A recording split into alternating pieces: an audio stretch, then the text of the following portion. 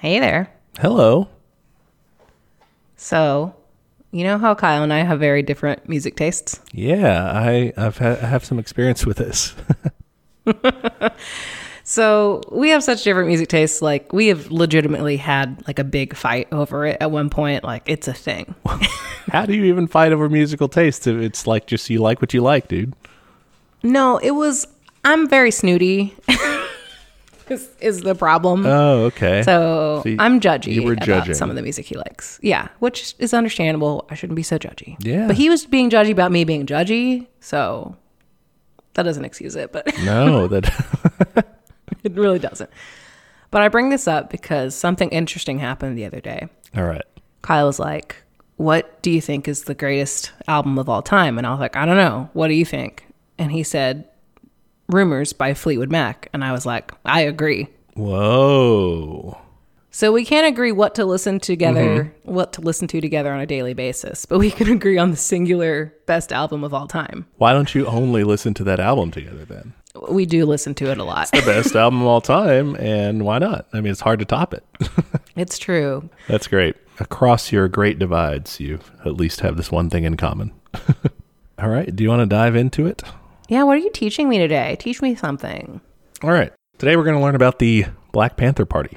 Ooh, okay. I know basically nothing, so I am a sponge waiting for my water. Well, I kind of wanted to do a little bit of that, a little bit of a teaching strategy here called a KWL chart for you teacher heads out there. What? All right.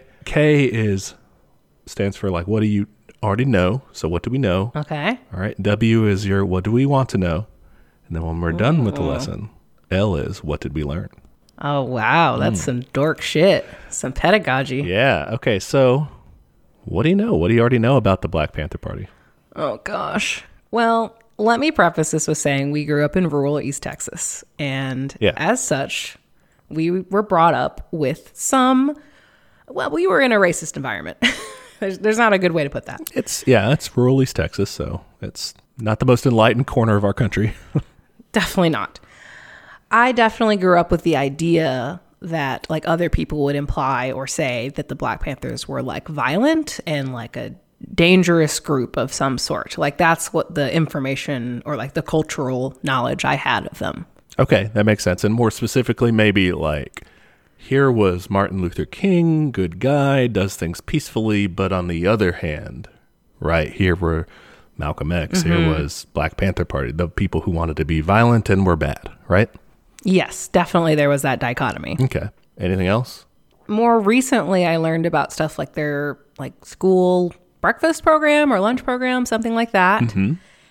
And I mean, that was definitely, eye-opening, but like I already knew by that time, like they couldn't have been like as bad as I've been brought to believe. Right. But that was definitely, I was like, oh, they did like some really cool community shit. And yeah, so that's all I got, really. Awesome. All right. I know there's a movie coming out soon about one of them, and that's about it. Oh, yeah. That's the one about Fred Hampton, right?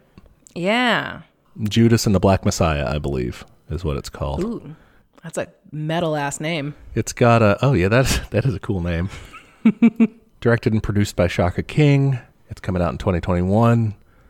It's got Daniel Kaluuya and Lakeith Stanfield in the main roles of Fred Hampton and William O'Neill.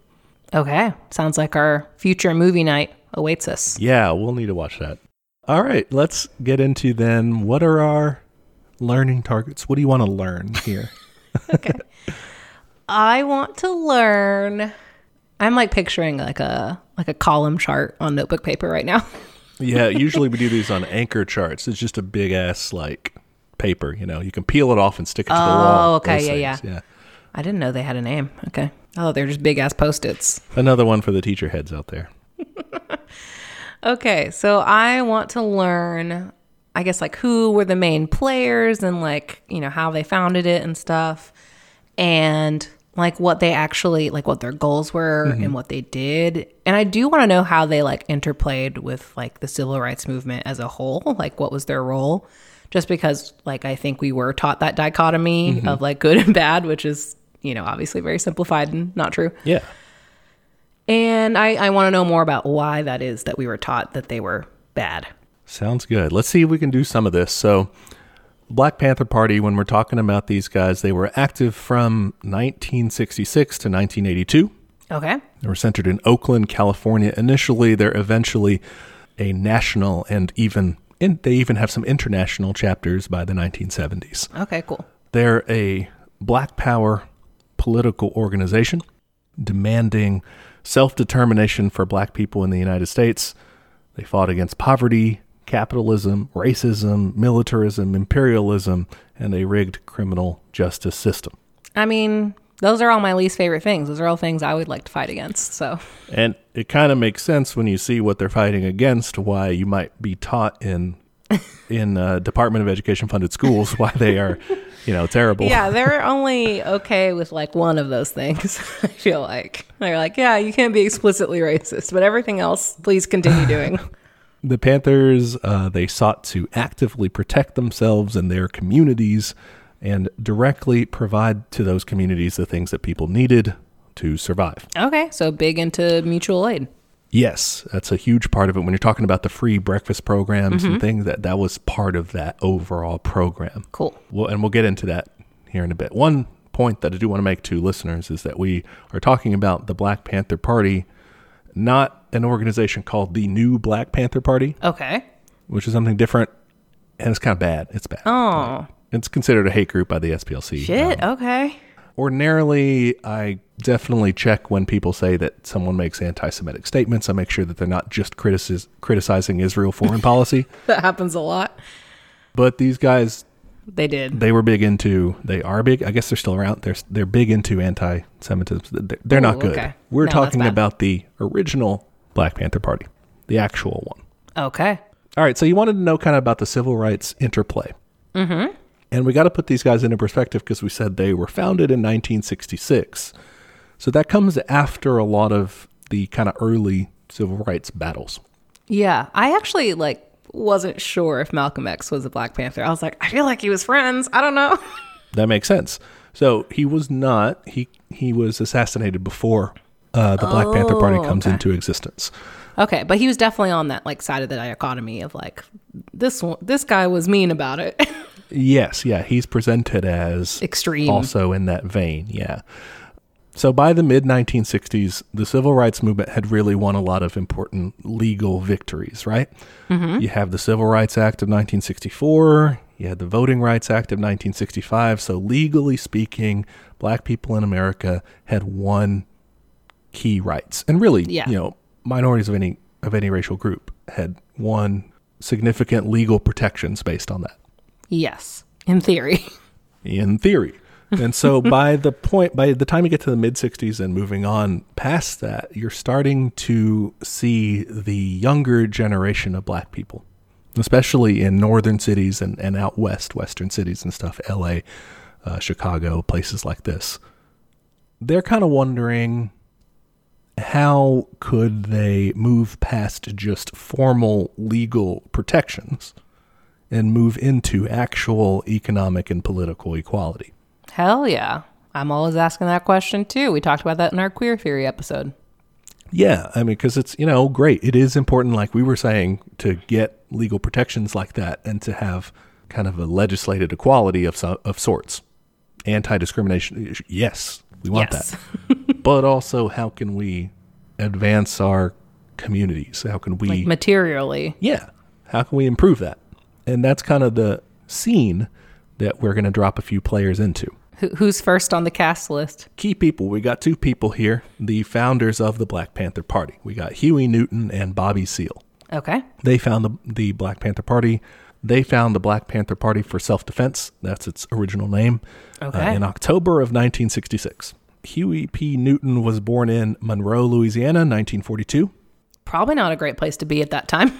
No, it was something like the fifth highest lynchings in that county, like if you compared the other counties. Jesus. He was named after Huey Long, who we've mentioned in the show before. The governor guy there in Louisiana. Interesting. Yeah, I just thought that was neat. He grew up poor in Oakland. His family moved out to Oakland pretty soon thereafter, and he grew up there. Graduated high school without being able to read. Whoa. So that's how bad the school systems were failing them there. Yeah. He taught himself to read, kind of opens his eyes to the world. He goes to Merritt College there in Oakland, kind of a community college there. Picks up the writings of our good friends Marx and Lenin, Frantz Fanon, Malcolm X. Who's that third guy? Che Guevara. Frantz Fanon. Mm-hmm. He was an anti-colonialist thinker. He was a philosopher, kind of like a Pan-Africanist thinker as well. So kind of a radical thinker in that regard. Definitely against imperialism, against colonialism. So friend of the show. Good. Let's see. Who else on the reading list? Mao Zedong, Che Guevara. Huey Newton's he's in Merritt College. He's getting woke. Getting radicalized, yeah. And that's where he meets Bobby Seale. Okay. Here's our other guy, Bobby Seale, born in Liberty, Texas, 1936, lives in poverty, moves around a lot, moves to Oakland when he's 8. He dropped out of high school to join the Air Force. He gets discharged for bad conduct for fighting with a CO. Okay. Not a good idea, I guess. He ends up working as a sheet metal mechanic while in night school, and then he ends up going to Merritt College, where he meets Huey Newton. These guys, they meet up in a club there called the Afro-American Association. They get to talking. They realize that they share some common admiration for certain people. Malcolm X, for example, he had been assassinated the year before. They both thought he was onto the right stuff. Mm-hmm. They both had a desire to make some change happen in their community, to make things better for people. They're kind of having this conversation, and they decide, why don't we do something about this? Why don't we start an organization, start a party? Sounds great. So that's what they do. They form the Black Panther Party for Self-Defense with Bobby Seale as the chairman and with Huey Newton as Minister of Defense. Minister of Defense. Wow. Okay. They're going for it. Yeah, there you go. So they start the party there. That's October 1966. 2 people. They come up with something called the 10-point program. This is like the party platform, and it's pretty cool. Okay. What are these points? It lays out the demands of the party simply and clearly. So I won't read the whole thing. It'll be in the notes if you do the Patreon route and you want to check it out. I've got a lot of links in our notes this time. We're going to hold them hostage. There's just so much stuff. Pay us. I will summarize for you because it lays out the demands of the party simply and clearly. Okay. Self-determination, full employment, reparations, housing, education, exemption from the draft, ending police brutality, mass prison releases, ending all white juries, and it finishes up with the summation: we want land, bread, housing, education, clothing, justice, and peace. Man, I'm bobbing my head like that is a fresh new beat. I love it. That is great stuff. And it's simple. Like if you read the program, it's not jargoned up in anything like that. Oh, thank God. The first point is we want freedom. We want power to determine the destiny of our Black community. That is so good. That's it. There's nothing in there about the dialectical materialism or anything like that. Or yeah, it's just easy. It's just like, yeah, I do want that. Thank you. Yeah, there's like 0% Marxism in here, really, theory in here, except for it's all grounded in that. It's just not. I love that. It's just not, presented to people that way. Besides, mention of like capitalist exploitation, which is also itself presented in a way that's understandable. So this is like what they come out the gate with, the 10-point program. Cool. I give it a 10 out of 10. They adopt the logo of the Black Panther. Hell yeah, it's a cool logo. Yeah, he's all like slinking up there, but looking like mad. It's cool. Yeah. And they kind of ripped it off a little bit. Okay. A guy named Stokely Carmichael, who was the leader of the Student Nonviolent Coordinating Committee, SNCC is what they're often called. They were a civil rights organization. He had started a group down in the South that was doing kind of like more civil rights activism, I think in Alabama, called the Lowndes County Freedom Organization. And they had been using the Black Panther as a logo there. And they were like, let's use that. That looks cool. Did they redraw it at least, or they just like crib it? I think so, because I don't know what the original one looked like, really. Okay. That's where they got the inspiration from. By the way, Tony Soprano has a Black Panther tattoo, and it distracts me every single time he's in his little tank top. I've never noticed that. So on my Okay. inevitable rewatch, I rewatch it every couple years. I'll check and see. We'll I can't remember if it's a tiger or a panther now. we need to find out for This is show very science. important. Okay, hold on. Tony Soprano. Tony Tattoo. tattoo. Oh yeah, he has a finger tattoo also, which is always very distracting. No, I don't want a tattoo of Tony Soprano. Who would do that? Who is Oh, that's psychotic great. enough? Okay, it is a tiger. I'm very sorry. That's a tiger. Well, But no, Polly has a Black Panther though. really? Yeah, Polly. And Polly's like racist. But it's like one of those, like, Black Panthers are also like pretty common, like Japanese tattoos, you know? Japanese / like New American Oh style. yeah, he does have one. There we go. That was a good diversion. For the small little slice of our Venn diagram of listeners who watch The Sopranos, there we go. There you go. They come up with their uniform. Their uniform is blue shirts, black pants, a black leather jackets, black berets. I mean, it's a good look. Pretty much, yeah. Look as cool as you can. Yeah, they did a good job. And so they go out and they start. Let's get some members. Their first recruit is a guy named Bobby Hutton, Okay. a youth named Bobby Hutton. He was 16 years old when he's recruited. Oh, wow. He was recruited. He was their first treasurer. It's 16. They're just, yeah. I mean, he was the third guy to be there. So like, I guess that's what happens. what's the next job? Well, we have treasurer. Pretty soon thereafter, they recruit Eldridge Cleaver, who also will come into play. He's from Arkansas. He grew up in the Watts neighborhood of Los Angeles. Oh, okay. He gets involved into kind of petty crime in his youth and also more serious crime. He is convicted of sexual assault and sent to prison. Okay. In prison, he reads Marx and Lenin and Malcolm X. He kind of becomes radicalized there. I'm kind of shocked they had those books in prison. I mean, I guess they had normal libraries. I know that nowadays you can like donate books and stuff to prison That's true. organizations to like get them to prisoners there. We should just all start doing, just sending all the marks we can over to prisons. Yeah, I think one of the reasons that they, aren't so restrictive on that stuff is because of the they watch TV in their crowd. You ever heard these guys? No. They'll like complain and they'll be like, they have TVs and all these channels okay. in prison, Yeah. who are just, they'd like to bring back the torture chamber basically. Yes. So you give them a book and well, No one likes to read. at least they're doing something productive. Yeah. But yeah, so he gets radicalized and repudiates his former life. He had kind of bigoted racial views there as well. He's like, no, I'm not doing that. I'm going to, be like Malcolm X and be an anti-racist. Cool. He joined the Panthers when he's released from prison. He's paroled in 1966. He becomes the Minister of Information. Okay. So we're filling out the positions here. Their org chart's looking good. And Eldridge Cleaver, he's a weird guy. Like I said, before he had done some bad shit in his life before. Mm-hmm. Later on in life, he also writes some homophobic stuff in a famous book of his called Soul on Ice. His life after the Panthers is crazier. Gets into everything from fashion design to born-again Christianity. What? At one point, creates his own religion that he calls Christlam, like a blend of Christianity and Islam. What the heck, man? When he's bored with that, he joins the LDS church. He eventually ends up life as a conservative Republican. So like this guy, all over the place. Oh my gosh. He's interesting. Yeah, he had quite a life. Let's talk a little bit more about them. They've just been founded. They have a few members.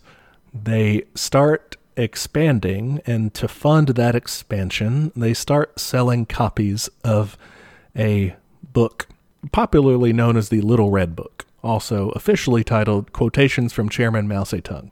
Oh, okay. So a different Little Red Book.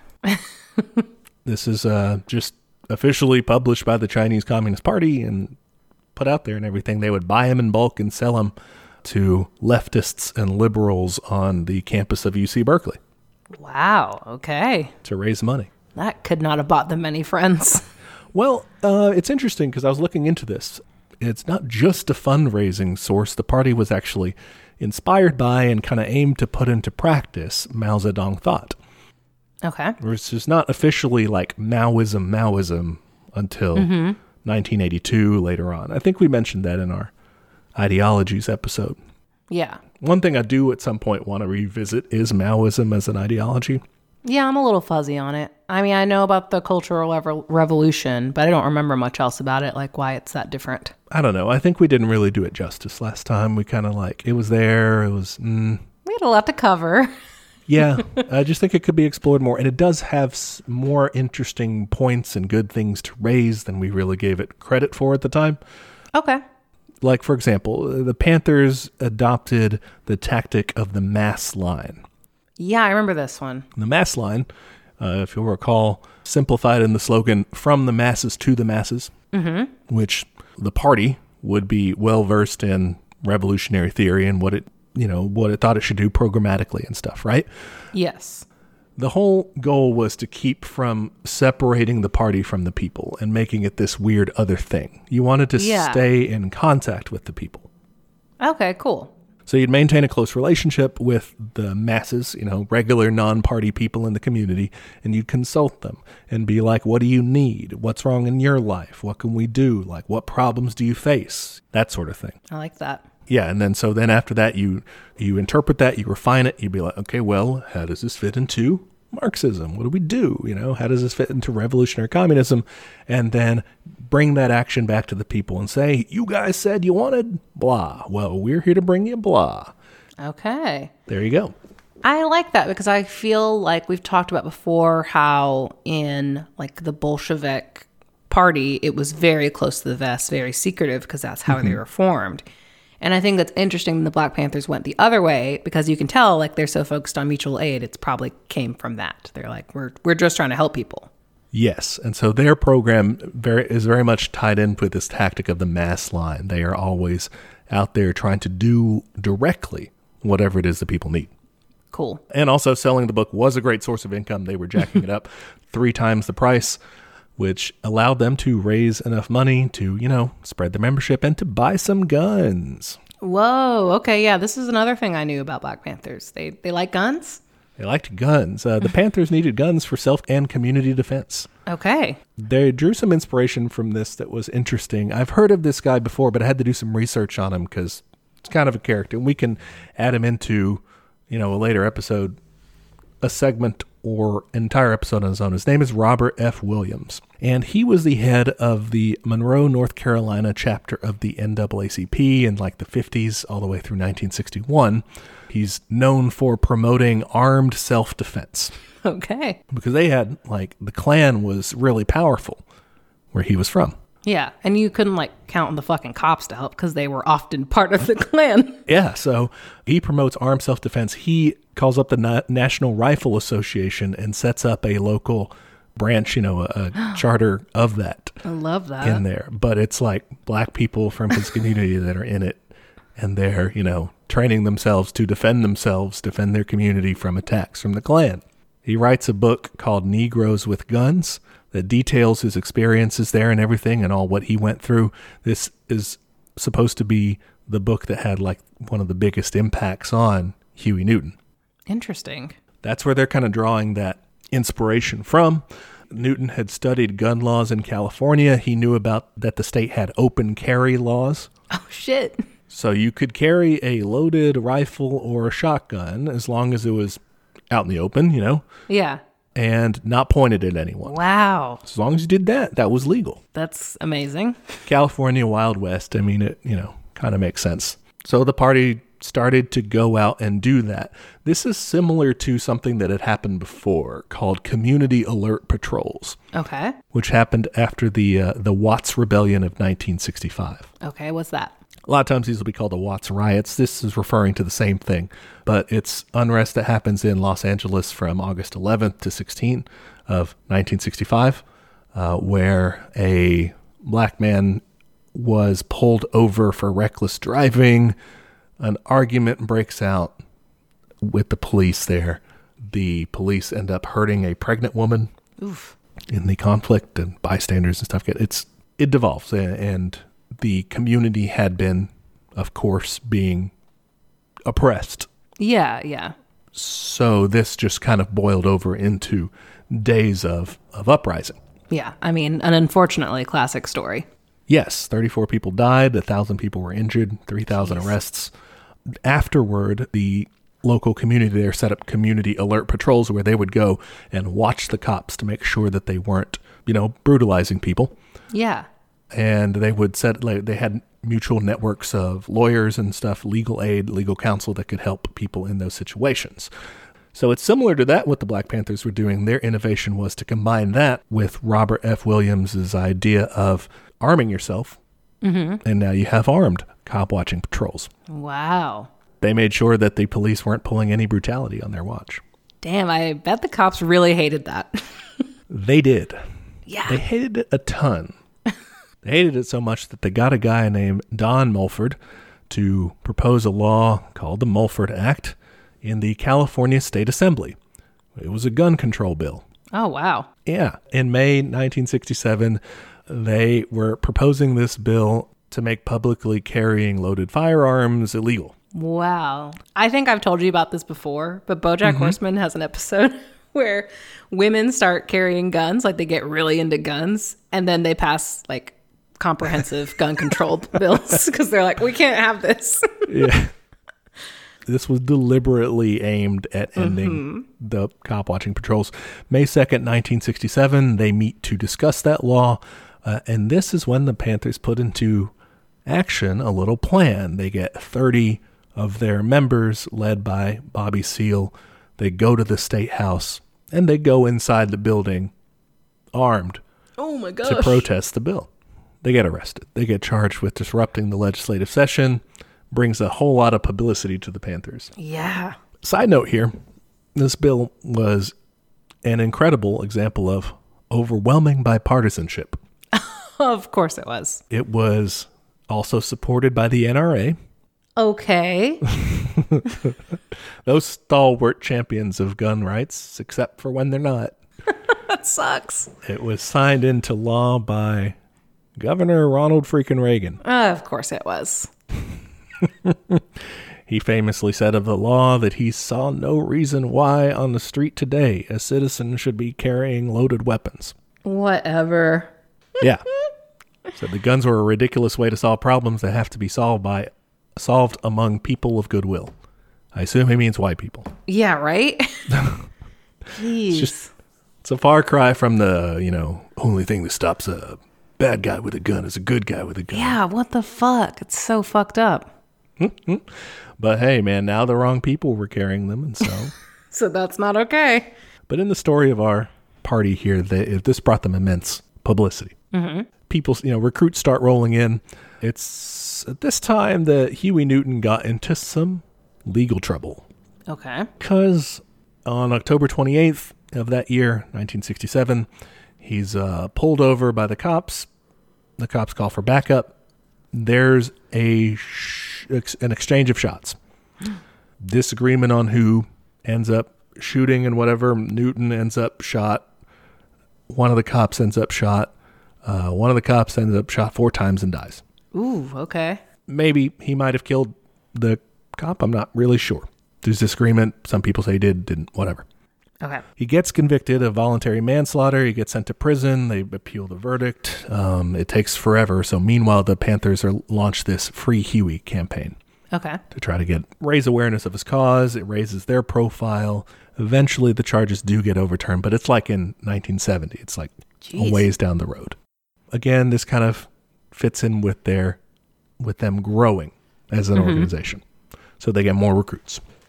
Another big incident in their history is when Bobby Hutton, the treasurer, is killed.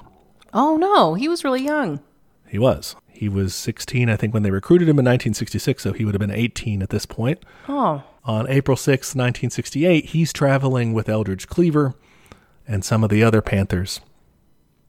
This is 2 days after Martin Luther King had been assassinated. Oh, my gosh. So riots have broken out. Uprisings have broken out all over the place out of anger, out of this assassination of such a beloved figure. The group goes to confront some Oakland police. Cleaver this is later in life, so it's once he's like, when one of his weird stages.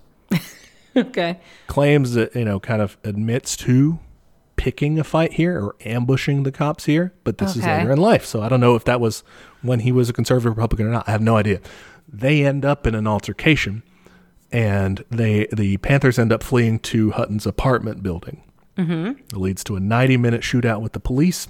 Oh my gosh. 2 officers end up wounded. Cleaver ends up wounded. The police tear gas the building. Oh my God. Hutton ends up stripping down to his underwear to show that he's unarmed when he comes out with his hands up in surrender. Oh. Even though he comes out like that, the police gunned him down. Oh my God. Shooting him more than 12 times. 12? More than 12 times. Oh my God. The police, of course, lied about it all, claiming he attempted to run away and ignored orders to stop. Of course. Cleaver ends up charged with attempted murder for the incident. Later that year, he ends up jumping bail and fleeing to Cuba. Stays there with Castro for a while until Castro starts to suspect that he's like set up for the CIA or something, because the CIA was always trying to set up Castro. So he leaves. He goes to Algeria instead. Okay. Weirdly enough, this same year, 1968, that Cleaver is nominated as the presidential candidate for the Peace and Freedom Party. What? Yeah, kind of a radical choice for them, but they're basically socialists, I guess.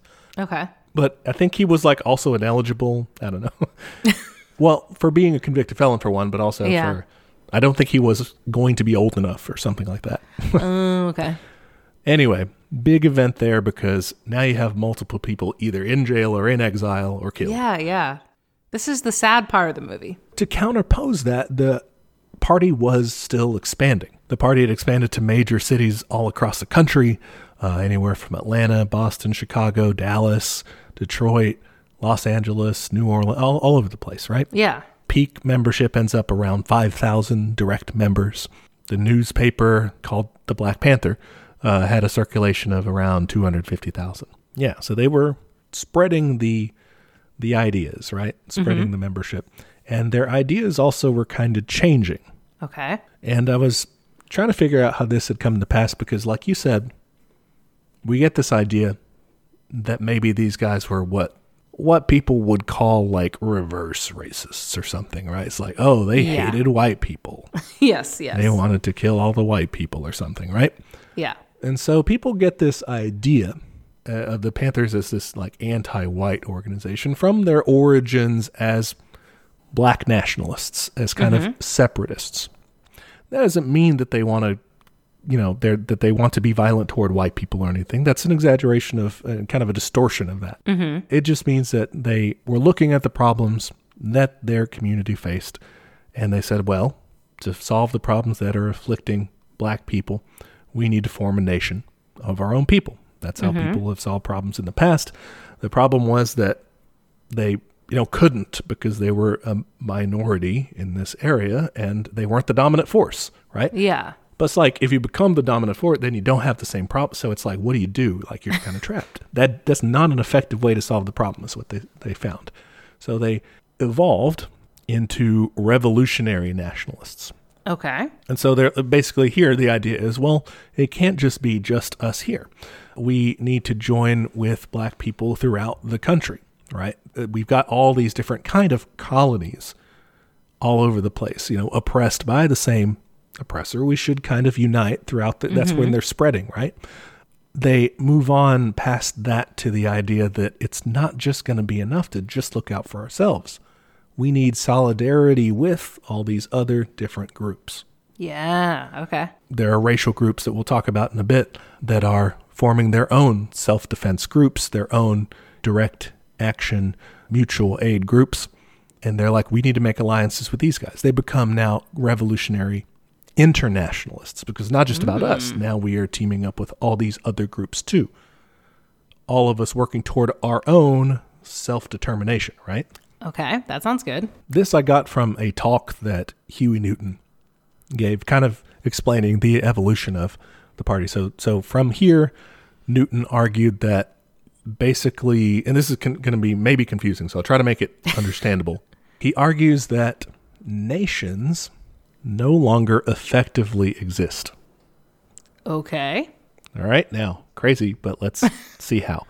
This is because he says that the U.S. empire was hegemonic at this point, has domination over everything. I mean, yeah. All right, and he says, look, even like literal actual colonies of places or countries that are now independent nominally are still actually colonies, and there's no way for them to escape. For sure. Like, economically speaking, like, they're completely oppressed by us. And that was what his insight was he's saying, economically, there is no way that you can not be a colony of the U.S. empire. So there are no nations. There's just the empire and people who are oppressed by it. Yeah. I mean, that makes sense to me. So he says, okay, we got to move on past the concept of nations then. We shouldn't be fighting for a nation because that nation will just be a colony of the U.S. empire. He says there's really just these communities in the world, that, you know, like we said, people who are oppressed by the empire who want to determine their own destinies.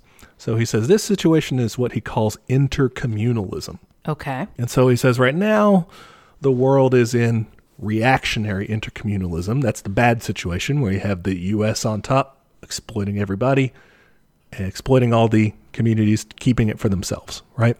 But he says the world, we're sufficiently advanced, or at least soon will be. We should be basically kind of how Marx says, we should seize the means of production to make it good for everybody, right? Yeah. Revolutionary intercommunalism would be getting all the people, all the oppressed people all over the world to team up together and take power for themselves. Okay. I think that makes sense. Sounds hard, but cool. Yeah, no, it does sound hard, but I think it's important kind of to lay out that distinction that the Panthers did start out in this kind of more small, narrowly tailored, we are fighting specifically for and only for our rights, and kind of expanded to seeing the bigger picture and uniting with other groups. Yeah. Not to put that aside, but to do that too. Yeah, and I remember reading about like some of the gay liberation groups and stuff that eventually they came to support the gay rights movement, and like that was a really big deal because before like that wasn't really a thing. So yeah, that was definitely, it seems like they're all about that intersectionality, which you know I love. Yes. And that was a process, and we'll get into their party issues with sexism and gender and everything a bit later. But that's something that is also kind of going on that they're improving on as they go. They're also, during this time, engaging in just straight up crime.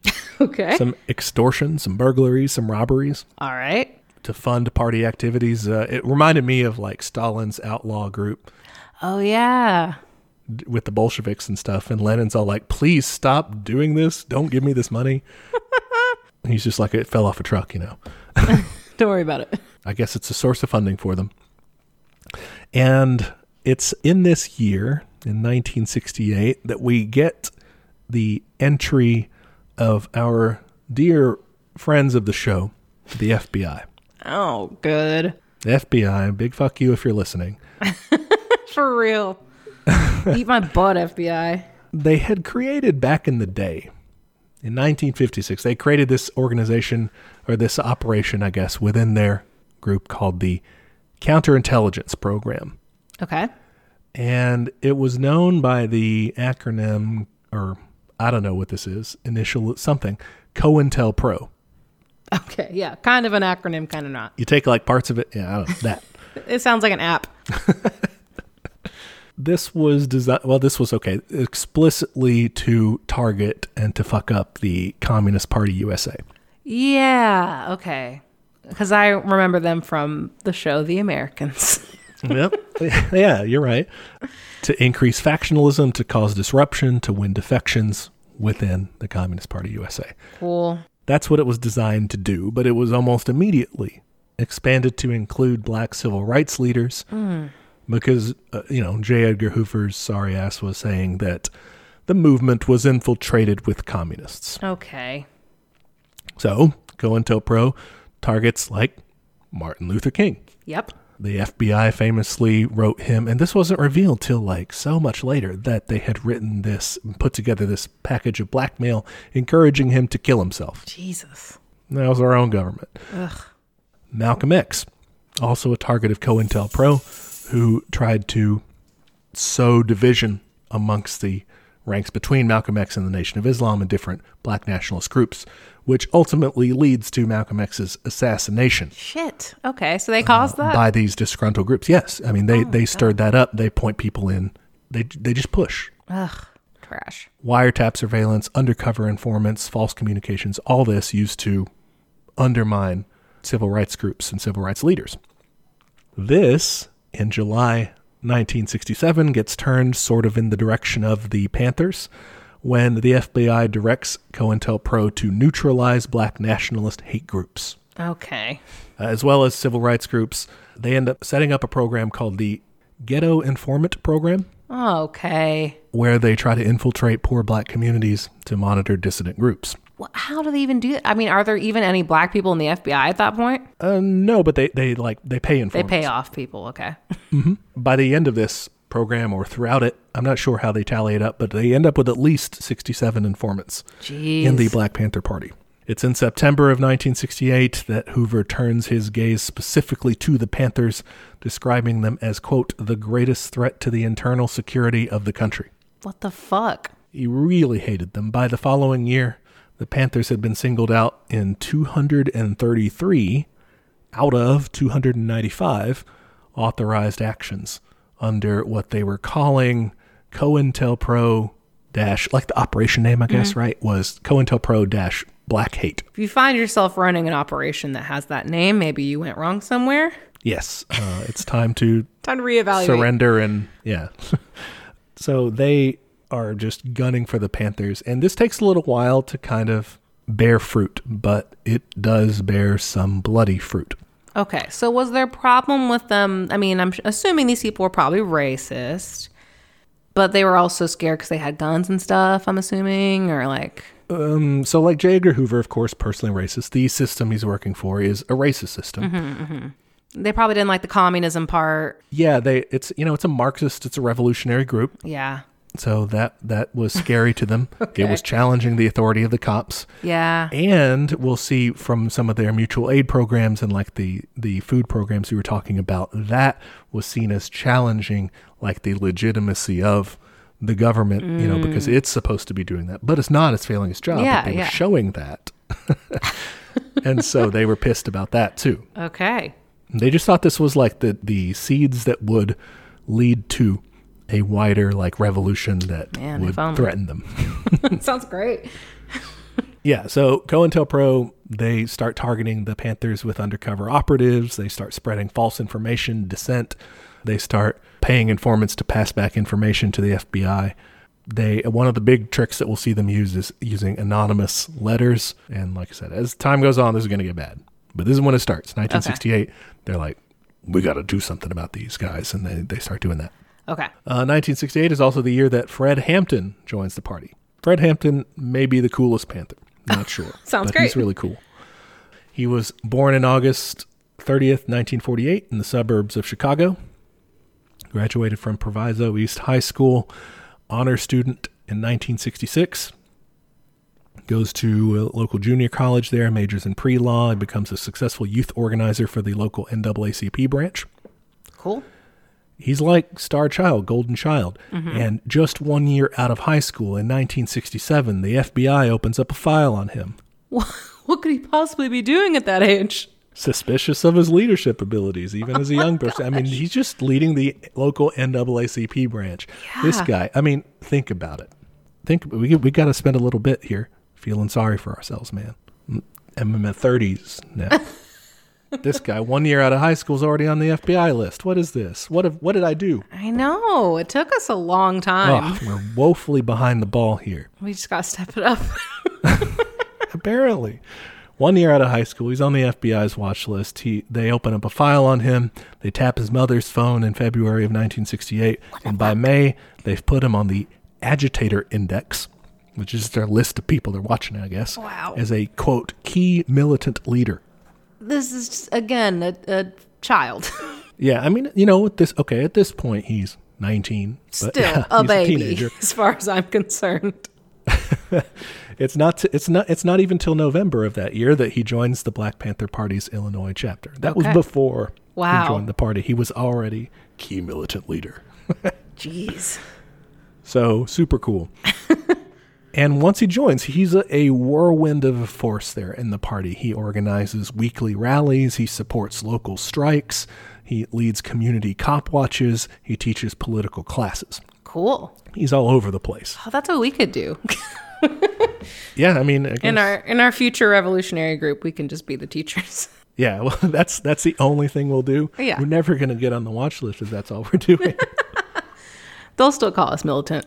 His biggest achievement, we'll get to it later, but he makes an impact on day one, including setting up the Black Panther Party's free breakfast for school children program in that area. Okay, that's the thing I've heard about.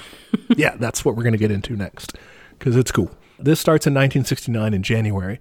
It's called the Serve the People program, or it's also called their survival programs. Okay. And this kind of comes from that Maoist influence we were talking about, that adoption of the mass line, focusing on what do the people need. Yeah, and they need breakfast. Yeah, they start setting up these survival programs to directly provide needed services to the people in their neighborhoods. The Free Breakfast for School Children program, they start that in January 1969 out of St. Augustine's Church in Oakland. By the end of the year, they were so popular that they set up similar programs across the U.S. They're feeding, by the peak of it, over 10,000 kids a day before school. Wow, that's amazing. They're feeding them. They're asking them about their lives. They're teaching them Black history while they're eating. They're spreading the party message. They're really getting out there. That's so nice. Yeah, it sounds great. So great that our friends at the FBI, the COINTELPRO, they didn't like this. I'm sure they didn't. They're They tried to terrible. discredit it. They said, oh, this is just propaganda. They even would raid breakfast program locations while the kids were there eating. What the fuck? Again, if you find yourself interrupting children's breakfasts, you've entered a very bad space. Yes. Wow. They will resort to any means necessary to combat their enemies, I guess. I love how they're like, this is propaganda. It's like, they're being nice. Like, how's that propaganda? Maybe they're just nice. Yeah, could be. The Black Panther Party went on to set up several other survival programs, including clothing distribution, Okay. political classes, transportation to and from prison for visitation, Cool. ambulances, rehab treatments, testing, like medical clinic testing stuff, and also just straight up free medical clinics overall. That's awesome. So real direct action mutual aid stuff. Yeah. I mean, how would they, this is a stupid question maybe. That's okay. How would they do this? Is it just that like everyone in the organization would just like pitch in money, or like they would be like, I'm a lawyer, I'll help you with this, or I'm a doctor, I'll help with this part, you know? So as far as the direct services, I'm not quite sure. Okay, right. How do they get a doctor to the medical? Hopefully they're not volunteering to do it because they're not medically trained unless they are. specifically are. But hopefully that's not just like, oh, I would gotcha. imagine they would get some community buy-in and be like, hey, can you put in some pro bono hours here? Okay. I do know that they did a lot of fundraising. And by this point, they had been becoming kind of a popular cause of celebrities and stuff. So like sometimes people would put on like charity events for them and stuff as well. Okay. So raising money that way. So yeah, there was a lot of fundraising too, just to like be able to directly provide this stuff. Okay. That's cool. So we're still in 1969 here. On April 4th, this is where we get back to Fred Hampton. His biggest achievement here, along with all the other stuff he was up to, he was also a peacemaker. Okay. And he ends up brokering a non-aggression pact with Chicago's biggest street gangs. Wow. Gets them not to fight each other. That's impressive. Says, we got shit going on in the community. We can't have you guys fighting each other. Let's not do that. That's awesome. And not only that, he builds a multicultural coalition, an alliance between different groups that are kind of similar to the Panthers, called the Rainbow Coalition. Okay. I think I've heard of this. Yeah, it's a cool name. It's created Very April cool. 4th, 1969. It's an alliance between the Panthers, a group called the Young Patriots Organization. All right. What's that? So the Young Patriots Organization is a very interesting group. They were an anti-racist, anti-capitalist group. I would not have guessed that based off the name. Oh, it's great, okay? Because the way that they do this, they're leftists. They're mostly made up of white Southerners Okay. who had moved to Chicago. Okay, so like people like And us. so kind of an expat area. Yeah. In Chicago. But they were targeting young white migrants from the Appalachia region who still experience, extreme poverty, extreme discrimination, poor whites, basically. And they were targeting these guys with like Confederate flag imagery. Whoa. And stuff like that. And like saying, like, hey, come listen to us. But then they would be like, we're against racism. We're against capitalism. And here's why those things are hurting you. Interesting. They're just like, it's a honeypot. Yeah. It's so cool because people will be like, oh, the Panthers, morons. They teamed up with these white Confederate nationalists people or whatever. And they weren't that at all. Yeah. People, great. take such a shallow view of them because, oh, there was one Confederate flag. But that's not at all what they were doing. That's so interesting. I love that. Yeah, it's crazy. So there was like no white supremacy with these guys. They were just, that was who they were reaching out to. Mm-hmm. They had like cowboy hat symbols and stuff like that too. I love it. That's who they're going for. But they were a leftist. They were an anti-racist group. That's great. Yeah, that's the Young Patriots organization. There's also the Young Lords. Okay. Also strange, but tell me about it. And the Young Lords is still around. Okay. The Young Patriots are not. The Young Lords is still around. It was founded by Jose Chacha Jimenez. That's a great name. Yeah, that's a cool name. Latinx people know how to do a nickname. Yeah, for real. And it was centered around self-determination for Puerto Ricans, Latinx people, and colonized people around the world. Sounds great. Yeah, so you can think of kind of this like intercommunalist sort of thing, kind of like the Panthers were, but centered around more Puerto Rican specifically, and then more generally Latinx people. Cool. So that was the initial nucleus of the group. You later add the Poor People's Coalition, the Students for a Democratic Society. Cool. The Poor People's Coalition, I think, was like kind of a local campaign sort of thing that was going on there, like to advocate for poor people in the area. Yeah. Students for a Democratic Society. If you've heard of these guys, you may have heard of them as the SDS also. Yes.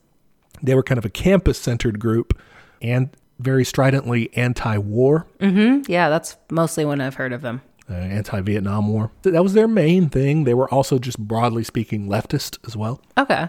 You also had the Brown Berets, Okay. which I hadn't heard of. But the Brown Berets were a Chicano organization. Ooh, I like that. Part of the Chicano movement. They are still around, but they're also, you can think of them in the same branch. They were more focused on farm worker struggles, educational reform, anti-war activism. Cool. And who else? The American Indian movement. All right. They were mainly focused on indigenous peoples, tribal rights and things like that. Also addressing systemic issues of poverty and police brutality against Native Americans. Yeah. And the Red Guard Party. Ooh, that's a cool name. The Red Guard Party is, from what I could tell, seemingly similar to the Panthers for people of Chinese descent. Oh, okay. In like, specifically in kind of the Bay Area, San Francisco sort of Chinatown area. Cool. They even had a 10-point thing similar to the Panthers. Awesome. So yeah, like all these groups, you can tell that like they have sort of different interests in a way. For sure. They also have so much in common. Oh, I love it. The idea here was that the groups in the alliance would work in concert. If there was an action, protest, strike, whatever, they would go to support each other. Even if it was somebody else's main thing, they were going. That's so great. They get thrown in jail, somebody does, they would pool together to help bail them out of jail. Yeah. Oh, that's wonderful. Fucking solidarity. Yes, exactly. That was the thing. Solidarity between all these groups. It was Fred Hampton. He's saying, you don't fight fire with fire. You fight fire with water. You don't fight racism with racism. You fight it with solidarity. That's awesome. He's the best. He's cool. Yeah, he sounds amazing. Don't have heroes, but he can come close. Yeah, he can be in the running. The Rainbow Coalition is formed, right? Mm-hmm. How do you think that our friends at the COINTELPRO, what do you think that they thought about that? They probably lost their shit. They're like, fuck, now there's like 10 times as many of them. Yeah, they were scared. They didn't like this. They recruit a 17-year-old William O'Neill in exchange for like dropping felony charges and stuff against him. They recruit him to infiltrate the Panthers as a counterintelligence operative. Oh my God. He's going to later rise to become Hampton's bodyguard, Oh, no. and it's not going to end well. Shit. Gosh, that seems super illegal to be like, hey, we'll, give you your freedom if you go kill someone for us. Like, that doesn't seem legal. Well, it's not. COINTELPRO as a program was not legal. It was a completely illegal, operation. And we would never have found out about it, and who knows how long it could have continued, if not for some also illegal direct action. Okay. Tell me about this. So this was in 1971 when the Citizens Commission to Investigate the FBI, this really secretive group, it was decades later that they actually found the members of this group, and they were like, okay, enough time has passed, it's fine. But these guys in 1971, they broke into an FBI office in Media, Pennsylvania. Okay. And it was crazy. It was a pretty small office, and it was after hours, and there were just a couple security guards there or whatever.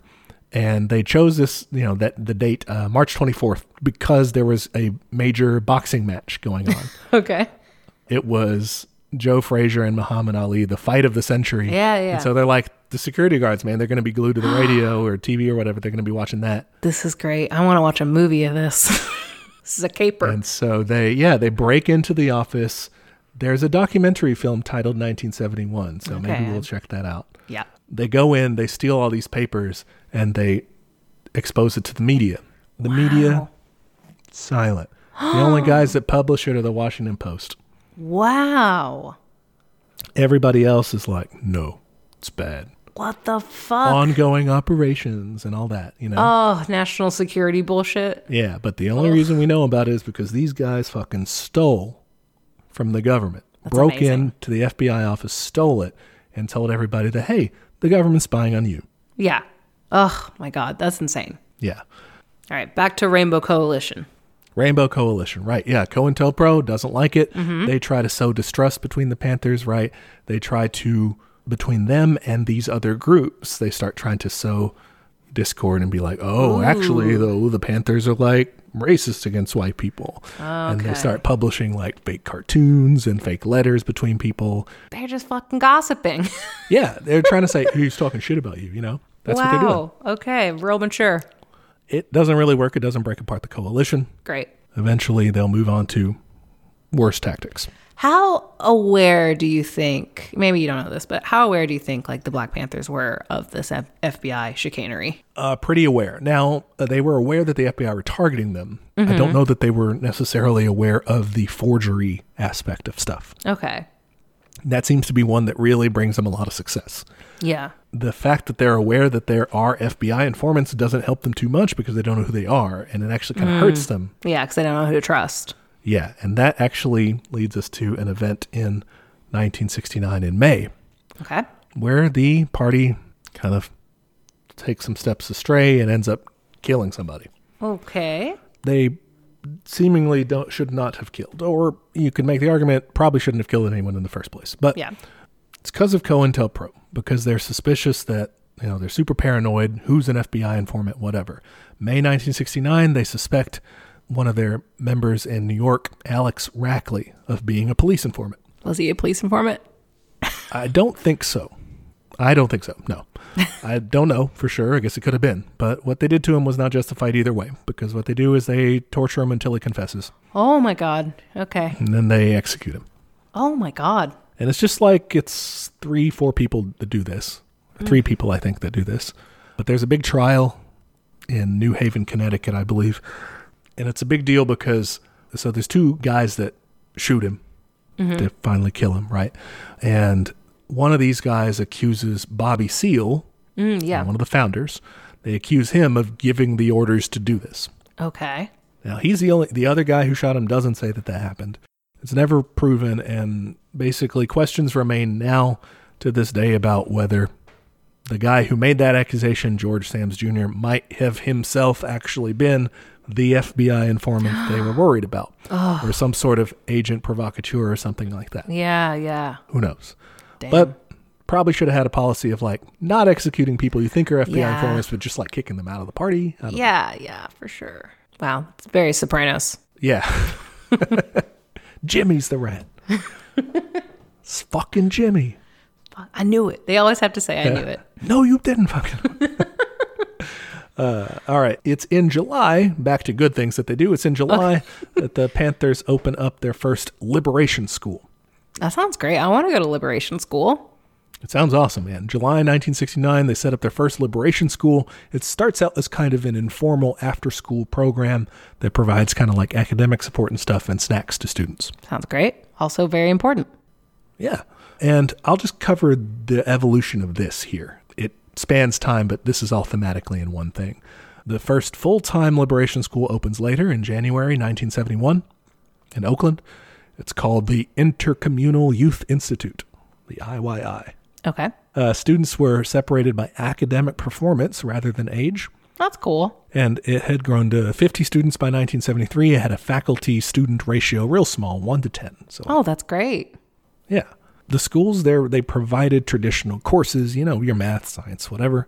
But they also focused on class structure and institutional racism. I'd love that. If you went to school, but it was leftist themed. Oh, please. Please let me go. The overall goal was encouraging students to develop a revolutionary consciousness. That's great. By 1974, they've grown into a larger facility. They've changed their name to the Oakland Community School.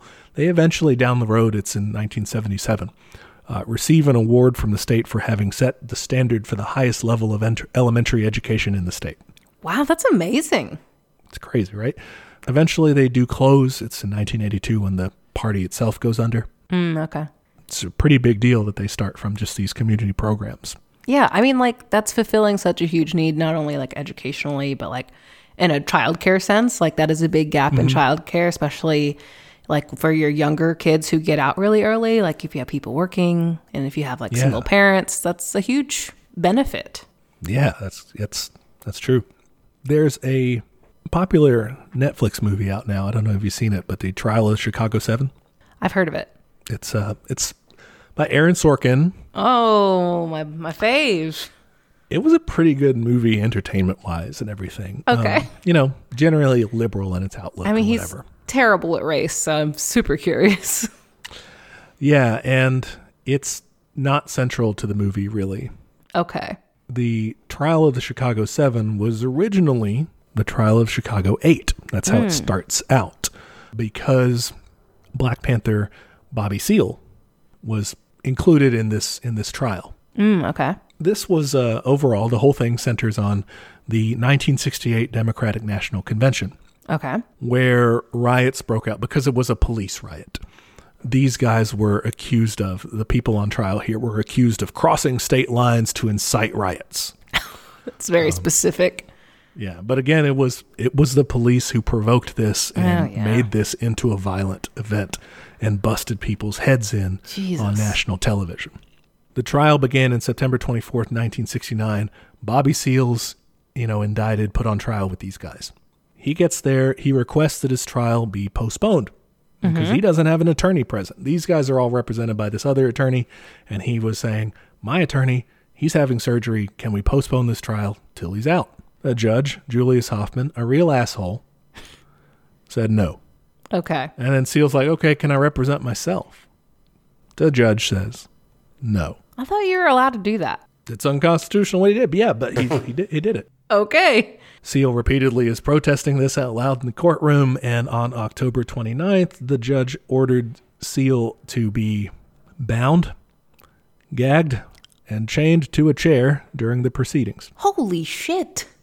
This is in what year? In 1969. What the fuck, guys?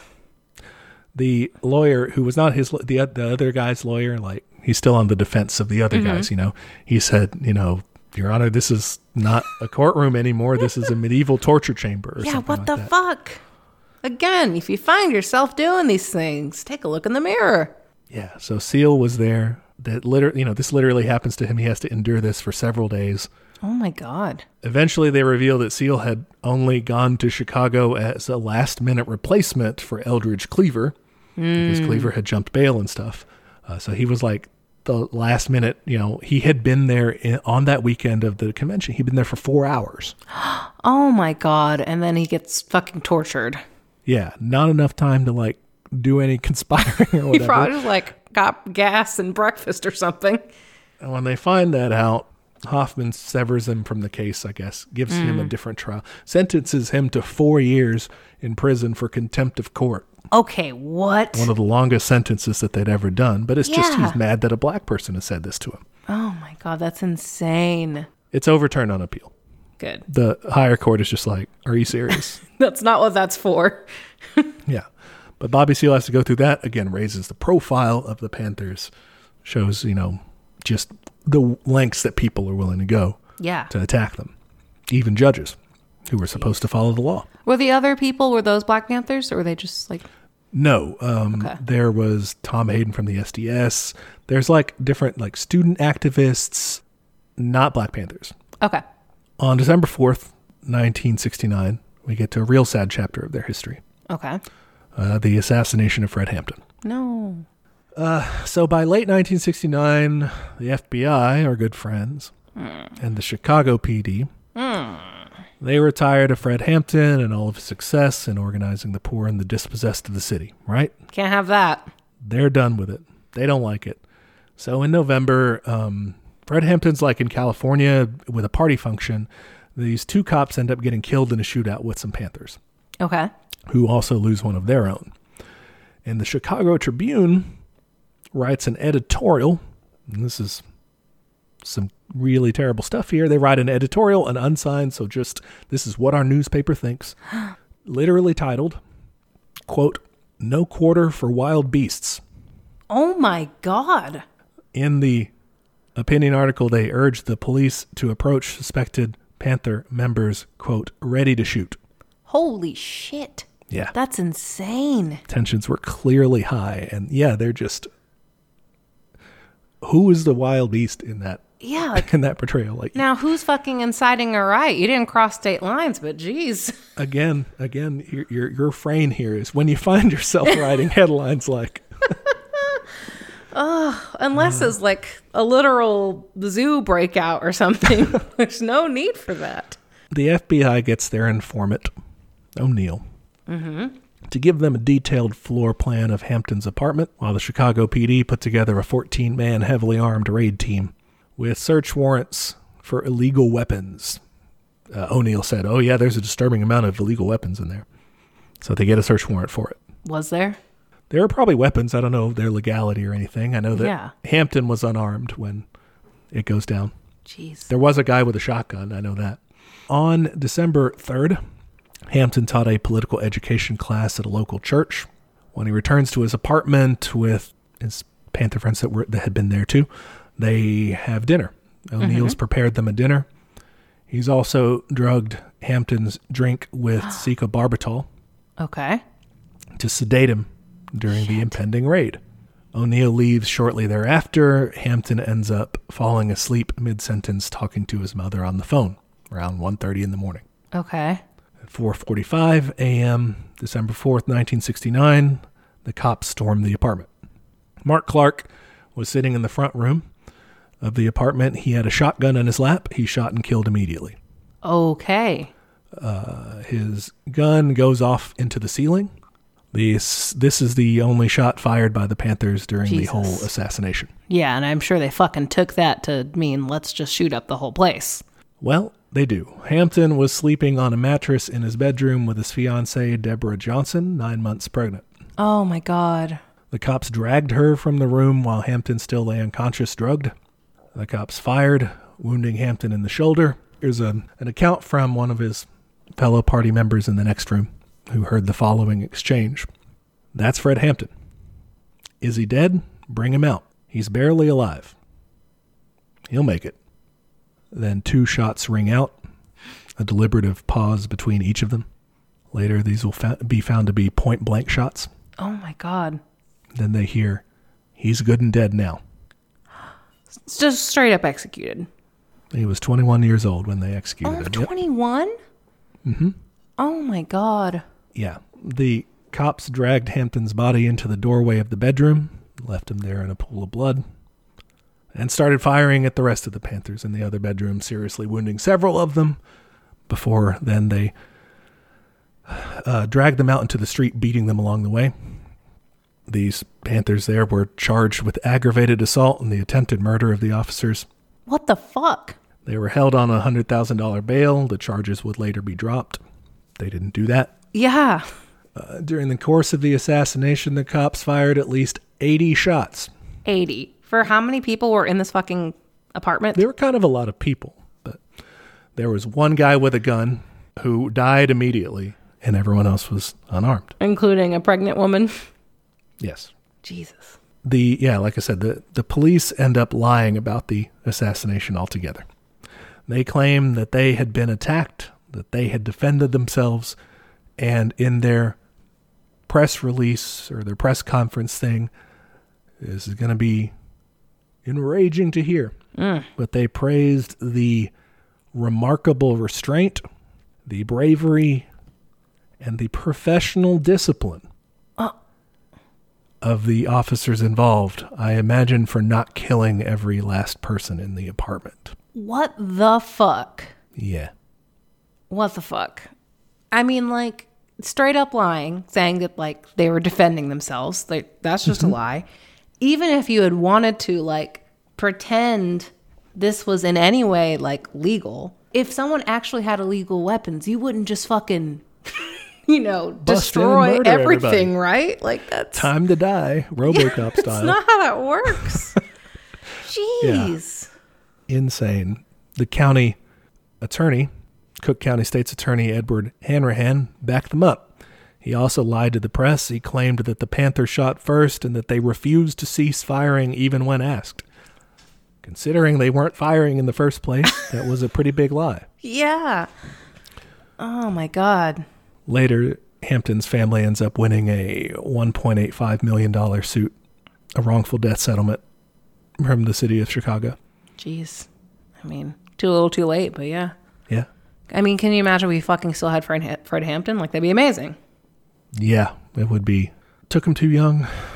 He just achieved so fucking much, and he was 21. Like, that's insane. And Chicago had pacified the gangs. Yeah, that's amazing. Gotten people to work together, and all these different groups seemingly fighting for their own interests, now fighting together for all of their interests, individually and all combined. A different trajectory. The left would have had kind of a real shot with him. Yeah, I was thinking that too. It's that fucking space meme, man. Like, that's where we would be. Yes, for sure. Jeez. All right. The last section I have for you is called The Demise.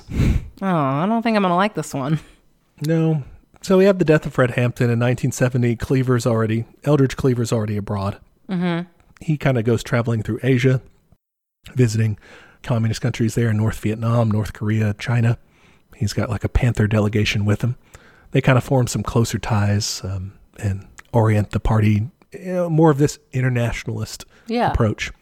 It's in August 1970 that Newton's finally released, that appeal finally happens, and he comes back into the fold. And while Cleaver is abroad and Newton's back in play, COINTELPRO, our friends here, this is half about the Black Panthers, half about COINTELPRO. Yeah. They start seeing some more fruits of their labor as they create a split. They engineer a split between Newton and Cleaver. Okay. They use fake letters to convince Cleaver that Newton's doing all these terrible things. He's fucking up the party. The people really are looking to him for leadership. Convinces him to be against Huey Newton. Okay. And so Newton is on this talk show or something. I wasn't able to find footage of this. I just saw this in that was citing a book. But Newton was on this talk show. Cleaver calls in from overseas. They've got a satellite link or something. Spicy. Calls in and he's like, fuck you. You're doing all this your reactionary stuff. You're wrong. We should be doing this. Whatever. Criticizes him. Okay. So Newton ends up expelling him from the party. Kicks him out. See you later. Eldridge Cleaver leaves, joins up with or forms, it's not quite sure, a group called the Black Liberation Army. Okay. Which seems like it was kind of already in existence as the underground wing, the underground kind of military wing of the Panthers. Ah, I'm not quite sure. I really couldn't get the inside scoop on it. Okay.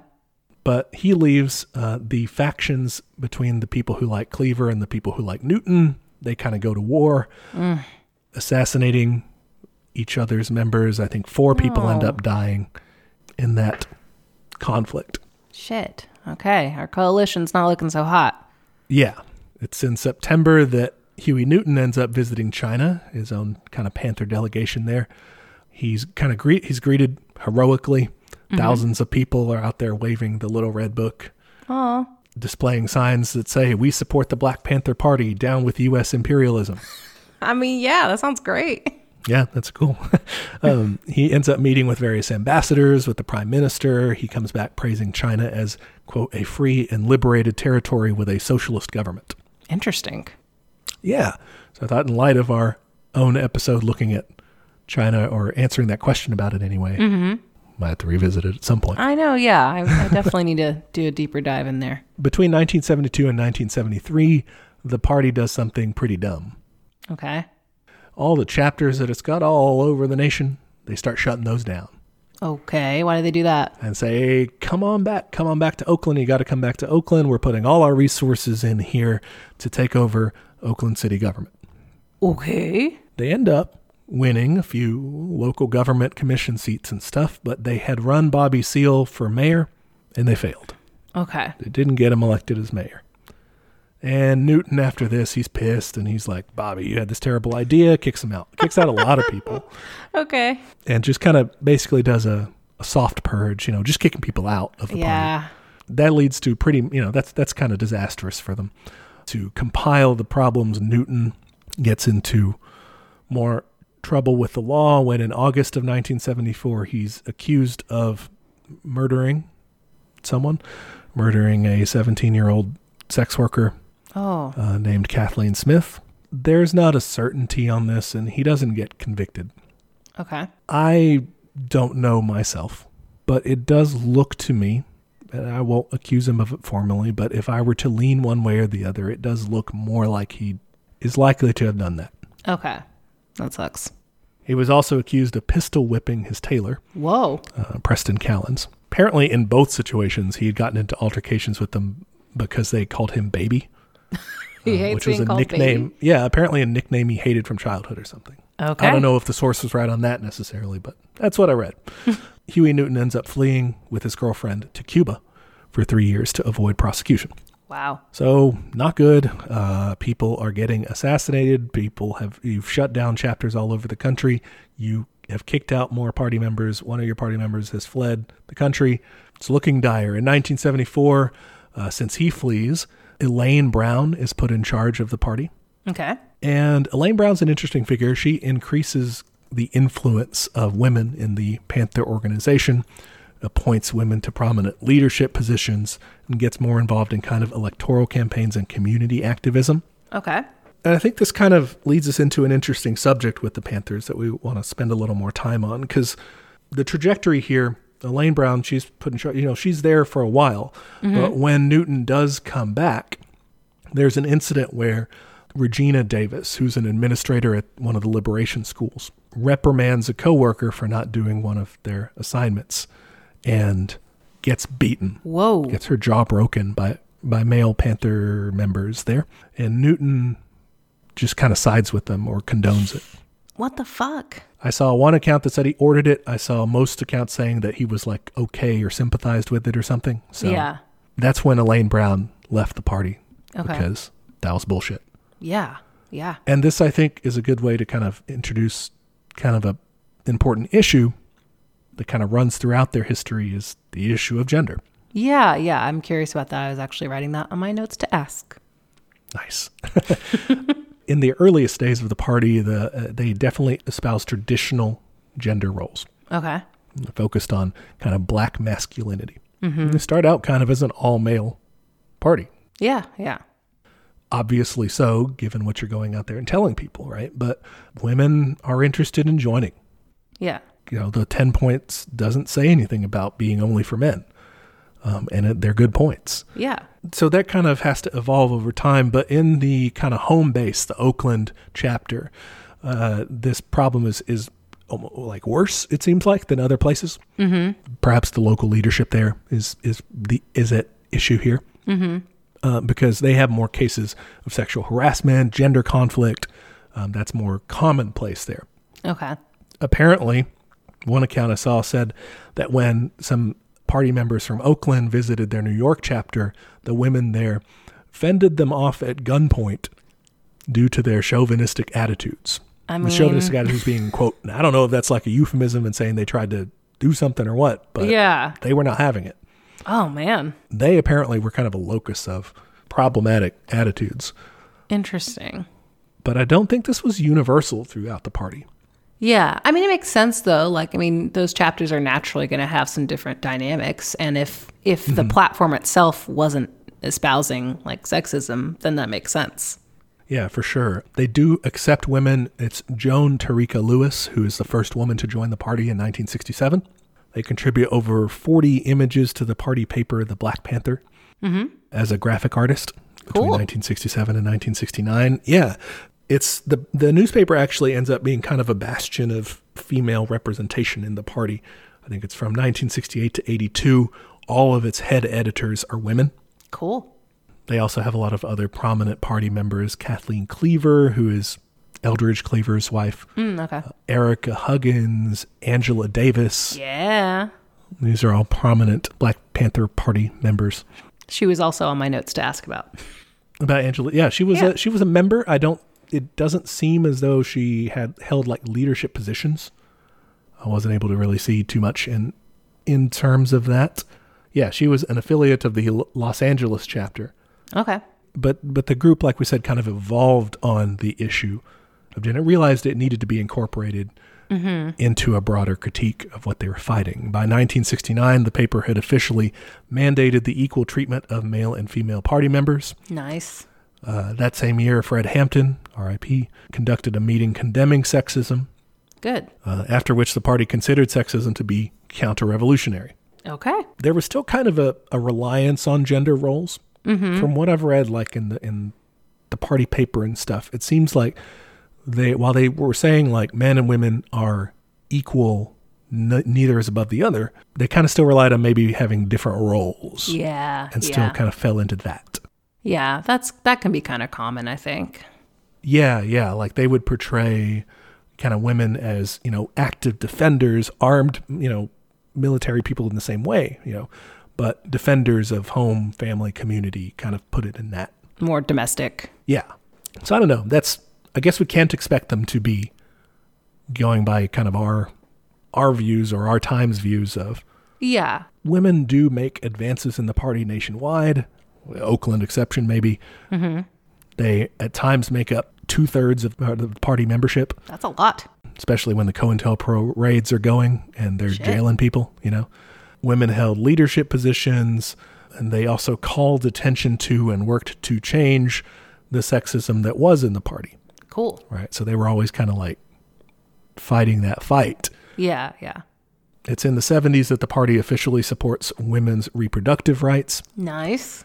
They establish on-site childcare facilities in multiple U.S. chapters locations. Very good. I couldn't find more information on this, but they also condemned and opposed sex work. Interesting. I don't know if it was, because I don't know if it was like the Marxist broader critique of saying it's work, it's bad, don't do work.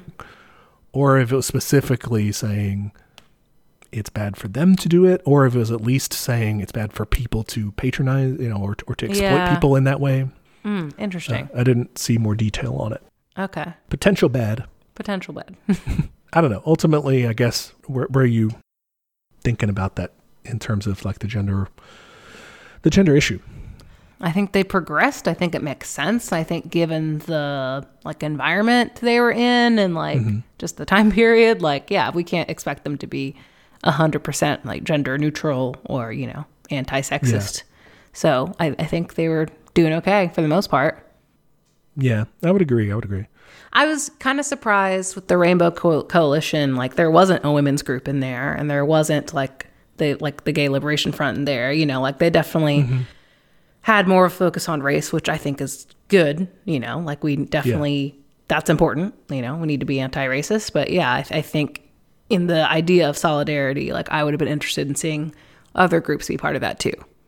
In late August 1970, Huey Newton, upon release from prison, wrote an open letter in the Black Panther about an alliance between the homosexual movements, women's liberation, and the Black Panther Party. There we go. I knew it happened eventually. I was like, I read about this. What? Called upon the Black Panther Party to include women's and gay liberation in their revolutionary plan, building a coalition that stands united against the racist, patriarchal, capitalist state. Fuck yeah. Sounds good to me. He does kind of problematically say, I have hang-ups myself about male homosexuality, but his message is overall good. Okay. He can have his personal things, I guess. Yeah, I guess. What is it? Po Buddy's Nerfect? Po Buddy's Nerfect.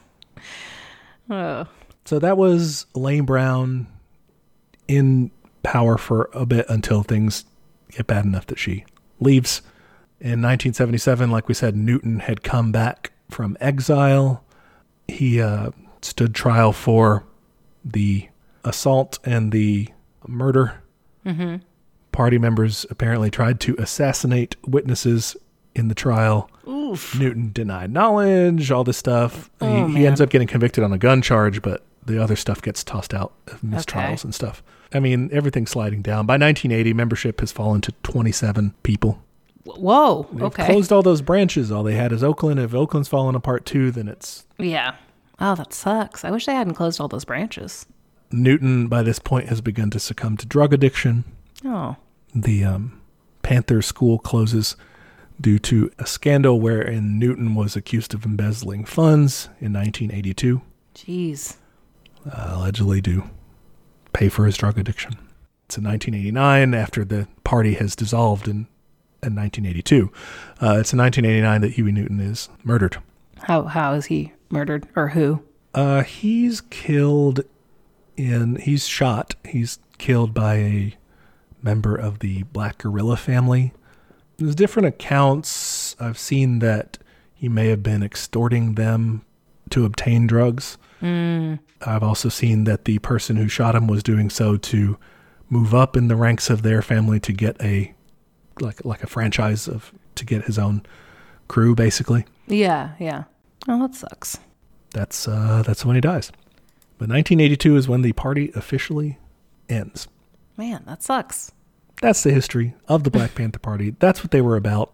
What sort of questions do you want to round us out with? I mean, we kind of covered them. I did have questions about, because I had read about them in some way, like endorsing the queer movement. So I was curious about that.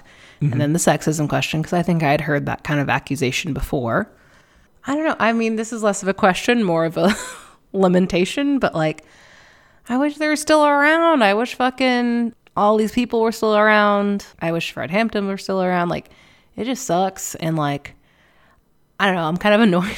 I'm annoyed that the new Black Panther Party is apparently anti-Semitic, because like, man, I would totally support them if they weren't.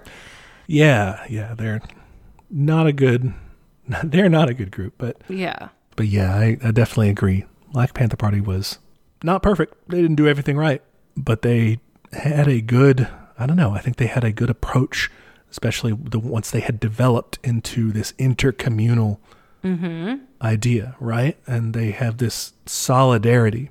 Yeah, I love the like anti-imperialist message, the idea of like nations don't fucking matter anymore. Like I'm on the last bit of Open Veins, so that very much hit hard with me. Just like, yeah, no, we still have fucking colonies. Like if not literally with economics. Like we fucking dangle aid in front of people and make them buy our expensive shit and sell us cheap shit. It's horrible. Yeah, for sure. I don't know. I'm sure there are listeners, maybe you can direct us toward some organizations that kind of reflect what the Black Panthers might be like, had they carried on, right? This sort of same spirit of intercommunalism. I think that mutual aid groups definitely try to emulate that sort of looking out for one's community, right? Mm-hmm. Antifa is not, really an organization necessarily. It's just a patchwork group. As much as people would like to believe. You can see, a spirit of like, we're not going to back down maybe from them, but they're not a real thing. They're just kind of different groups. So I don't know. Yeah, I would love to know about organizations like that. I mean, I do follow Black Socialists on Twitter. They're a really great account, and I think I've learned a lot about the Black Panthers through them. Like, I think that's where I learned about the school breakfast program and stuff like that. So give them a follow. I really love the whole solidarity message, and I really appreciate, like I said, the anti-imperialism, and I just think it's just a fucking shame. And it's an outrage that, like, our own fucking government, in the name of national security, which, a lot of people would fucking defend. You know they would. They had guns. Yeah. Even though it's like, it's the absolute hypocrisy of gun logic in this country is insane. Yeah. So, if they did crimes or something, well, then put them on trial for them maybe, and don't just execute them. Well, okay, that's something, though, to think about is, if we did have an incarnation of the Black Panther Party in our modern world, it would be met with the modern incarnation of COINTELPRO. Yep. When Fred Hampton became a big enough threat, he became no longer a threat. I mean, it still happens. Like, a lot of Black Lives Matter movement people, like, got mysteriously killed. So in Ferguson, yeah, lots of them were dying in burned cars. Yeah. Having been shot. Yeah. It's not fucking out of the question. I don't know. What would we do? We can't just, it's a question for an entire other episode, I think, maybe. But what does the left do to move beyond, isn't it a shame that we can't have a revolutionary, intercommunalist, a revolutionary communist organization dedicated to actually overthrowing capitalism and, all the stuff we want to do? Isn't it a shame we can't do that in an organized way without, the FBI overthrowing us, killing us? How do we move beyond that? I have no idea. You have to reach like a critical mass, right? Where, like, you can't murder everyone and get away with it. Yeah, I don't know. But it seems like they're totally willing to murder everyone and get away with it. Like, we saw fucking cop cars run over crowds of people. So, well, yeah, because ultimately you don't have to run over that many people. Yeah. You just have to run over a lot of the people who are there, which aren't that many people in comparison. And just scare the shit out of everyone. So many people might be like, oh, isn't that horrible? But they're also not going to go out there and take to the streets and to oppose it. Yeah. Yeah. Well, they'll make excuses for them. I don't know. Well, now I'm sad. There were lessons to be drawn, I think, in terms of doing mutual aid, serving your community in a direct way that's not, you don't want to go down this liberal idea of like, oh, let's keep it separate from politics. Because what the Panthers acknowledged, I think, really well was that what they were doing was inherently political. Yeah. Distributing free food was a political act. Yeah. You can't be like these people who are like, oh, that's, thankfully we were able to put politics aside and do this thing. Well, what's interesting about that, I was thinking whenever we were talking about like the food programs and stuff, what was it called? The survival programs? Mm-hmm. I was kind of drawing a parallel with like church charities where they do similar things. Well, they'll like have potlucks and stuff like that, but they're definitely also trying to indoctrinate you. So like, yeah, that's really smart. And like, it's a good idea to do that because like the fucking other side's doing that too. Like, yeah. Yeah, for sure. What you're doing is I guess you have the opportunity to advance that, but just by saying we need to do this, right? Okay. So their inherent political message is the government is not doing a good job of giving you what you need. Mm-hmm. We, the churches, will do that because we can do a good job of that. Private charity is a good way to handle this. Exactly. Right? Their message is let us rich people take care of you. Right. Yeah. And then the Panthers are saying the government, that part's the same. Mm-hmm. The government's not doing its job, but we, the community, we, the people, are going to be doing this for ourselves. Mm-hmm. It should be our job. It should be our local community's responsibility to help ourselves. Yeah. To help each other. Yeah. Yeah. I think that's really effective. I don't understand how to get involved in mutual aid besides throwing money at it because I'm a dummy. So I super admire those organizations that make that a core part because I think today it feels like it's really easy just to either throw money at something or just post about something, all these things. Or even like when we saw that kind of, they dipped their toe into electoralism there, like in the later part where they're like, let's try to get this guy elected mayor. And it's like, that's fine, but like the base should be providing materially for people because if you can prove that that's a possibility, that that is an alternative, then you're winning. Like, that's the goal. Yeah. We're both not great activists in terms of actually doing activist shit. No. We'll just yell about it on the internet. So, yeah, that's our sad contribution. There are ways. I mean, and if you contact mutual aid organizations, you can actually, sign up to volunteer in different ways and be a real, be a real activist in that sense. It's not a closed door. Yeah. It's just how can you combine that with the 10-point program? I mean, how can you combine that with a revolutionary approach? Yeah. Just go to all the food banks and start leaving pamphlets of marks around. Yeah. That's what you've got to figure out is how to, the pairing of the two is the real frightful thing. The pairing of a liberationist ideology, something revolutionary that wants to overthrow things, wants to radically change things, with showing people their power in terms of direct aid like that, and the willingness not to back down, to not be afraid, to defend yourself. Yeah. I love that they taught classes too. Like, I think that's really important. And I'm willing to bet those classes, like, based on the 10-point thing, I bet that was like super accessible and like not just fucking bogged down in theory. Oh, yeah. Fred Hampton, I've seen videos of him giving talks like this, and they flow. They're easy to understand. I love it. It makes intuitive sense. Yeah. It's not a lot of jargon. It's Marx, but modern times, Yeah. Yeah, I really think that's going to be an important component too of just like actually reaching people where they are and just explaining it in an easy way, because I don't know, so much of modern leftism is just bullshit. It's just go read theory. Yeah, go read theory. Let's argue about the best way to do this, electoralism versus other shit. And it's just like, can we just fucking do something, please? I would love it if we actually could accomplish anything. But we got to get into all our perfectly little divided factions and all that. What if we don't? What if we just say, let's go help people? Yeah. And like, we saw in their lesson that there is still a lot of factional infighting possible. That's one of the mistakes that they made, but it is something we would have to work through, whatever new organization would come to be. They at least got off the runway, like they devolved into that. We haven't even gotten past that. That's our first step, is being factional. That's true. It's fine, whatever.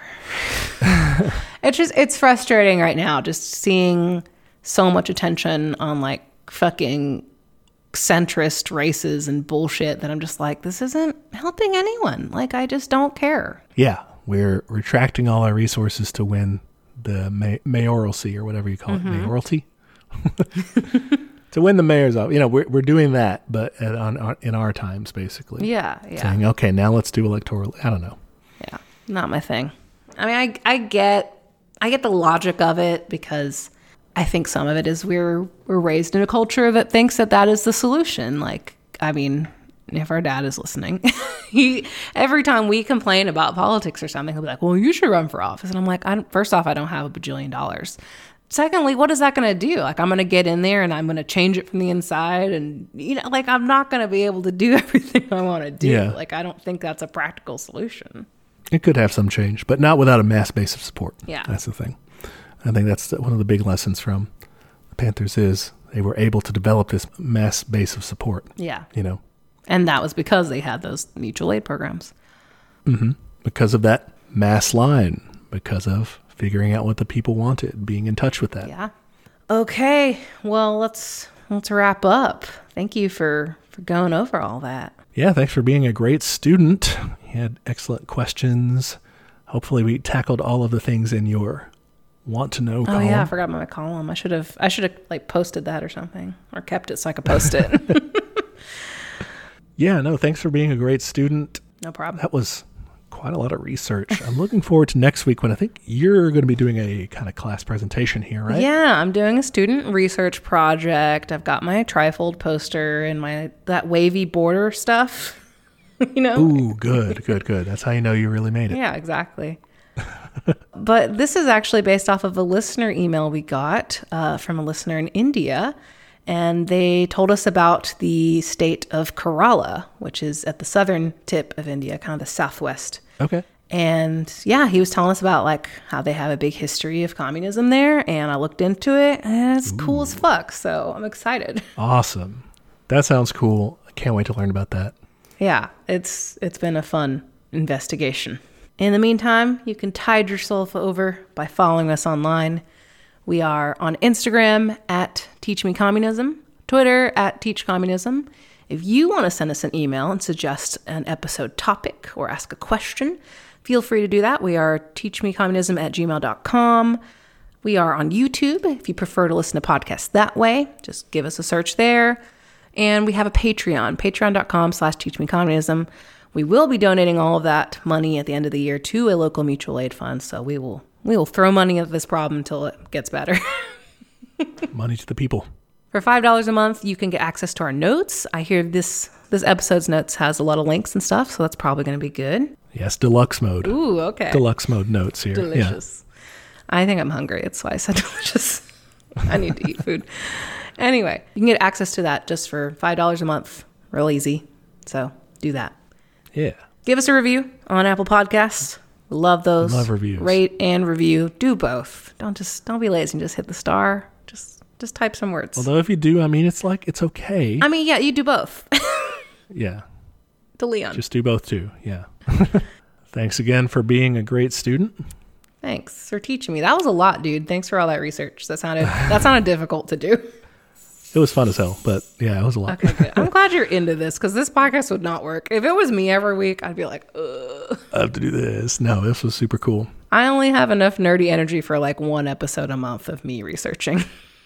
I have a terrible process of it, but it works for me. It's like I just absorb. I don't do like any like writing down of anything. I'm just like. How many tabs do you think you had open at one point? Well, this was actually the reason that I put the links in because I had so many tabs I had to like just have an easy way to refer back to them. You reached like tab capacity. Even now, I've got like 15 on this one thing over here. I can't. And that's pretty narrowed down. All right, listeners, you can catch us next week on another episode of Teach Me Communism, where the class struggle is always in session. Stay safe, comrades. Bye.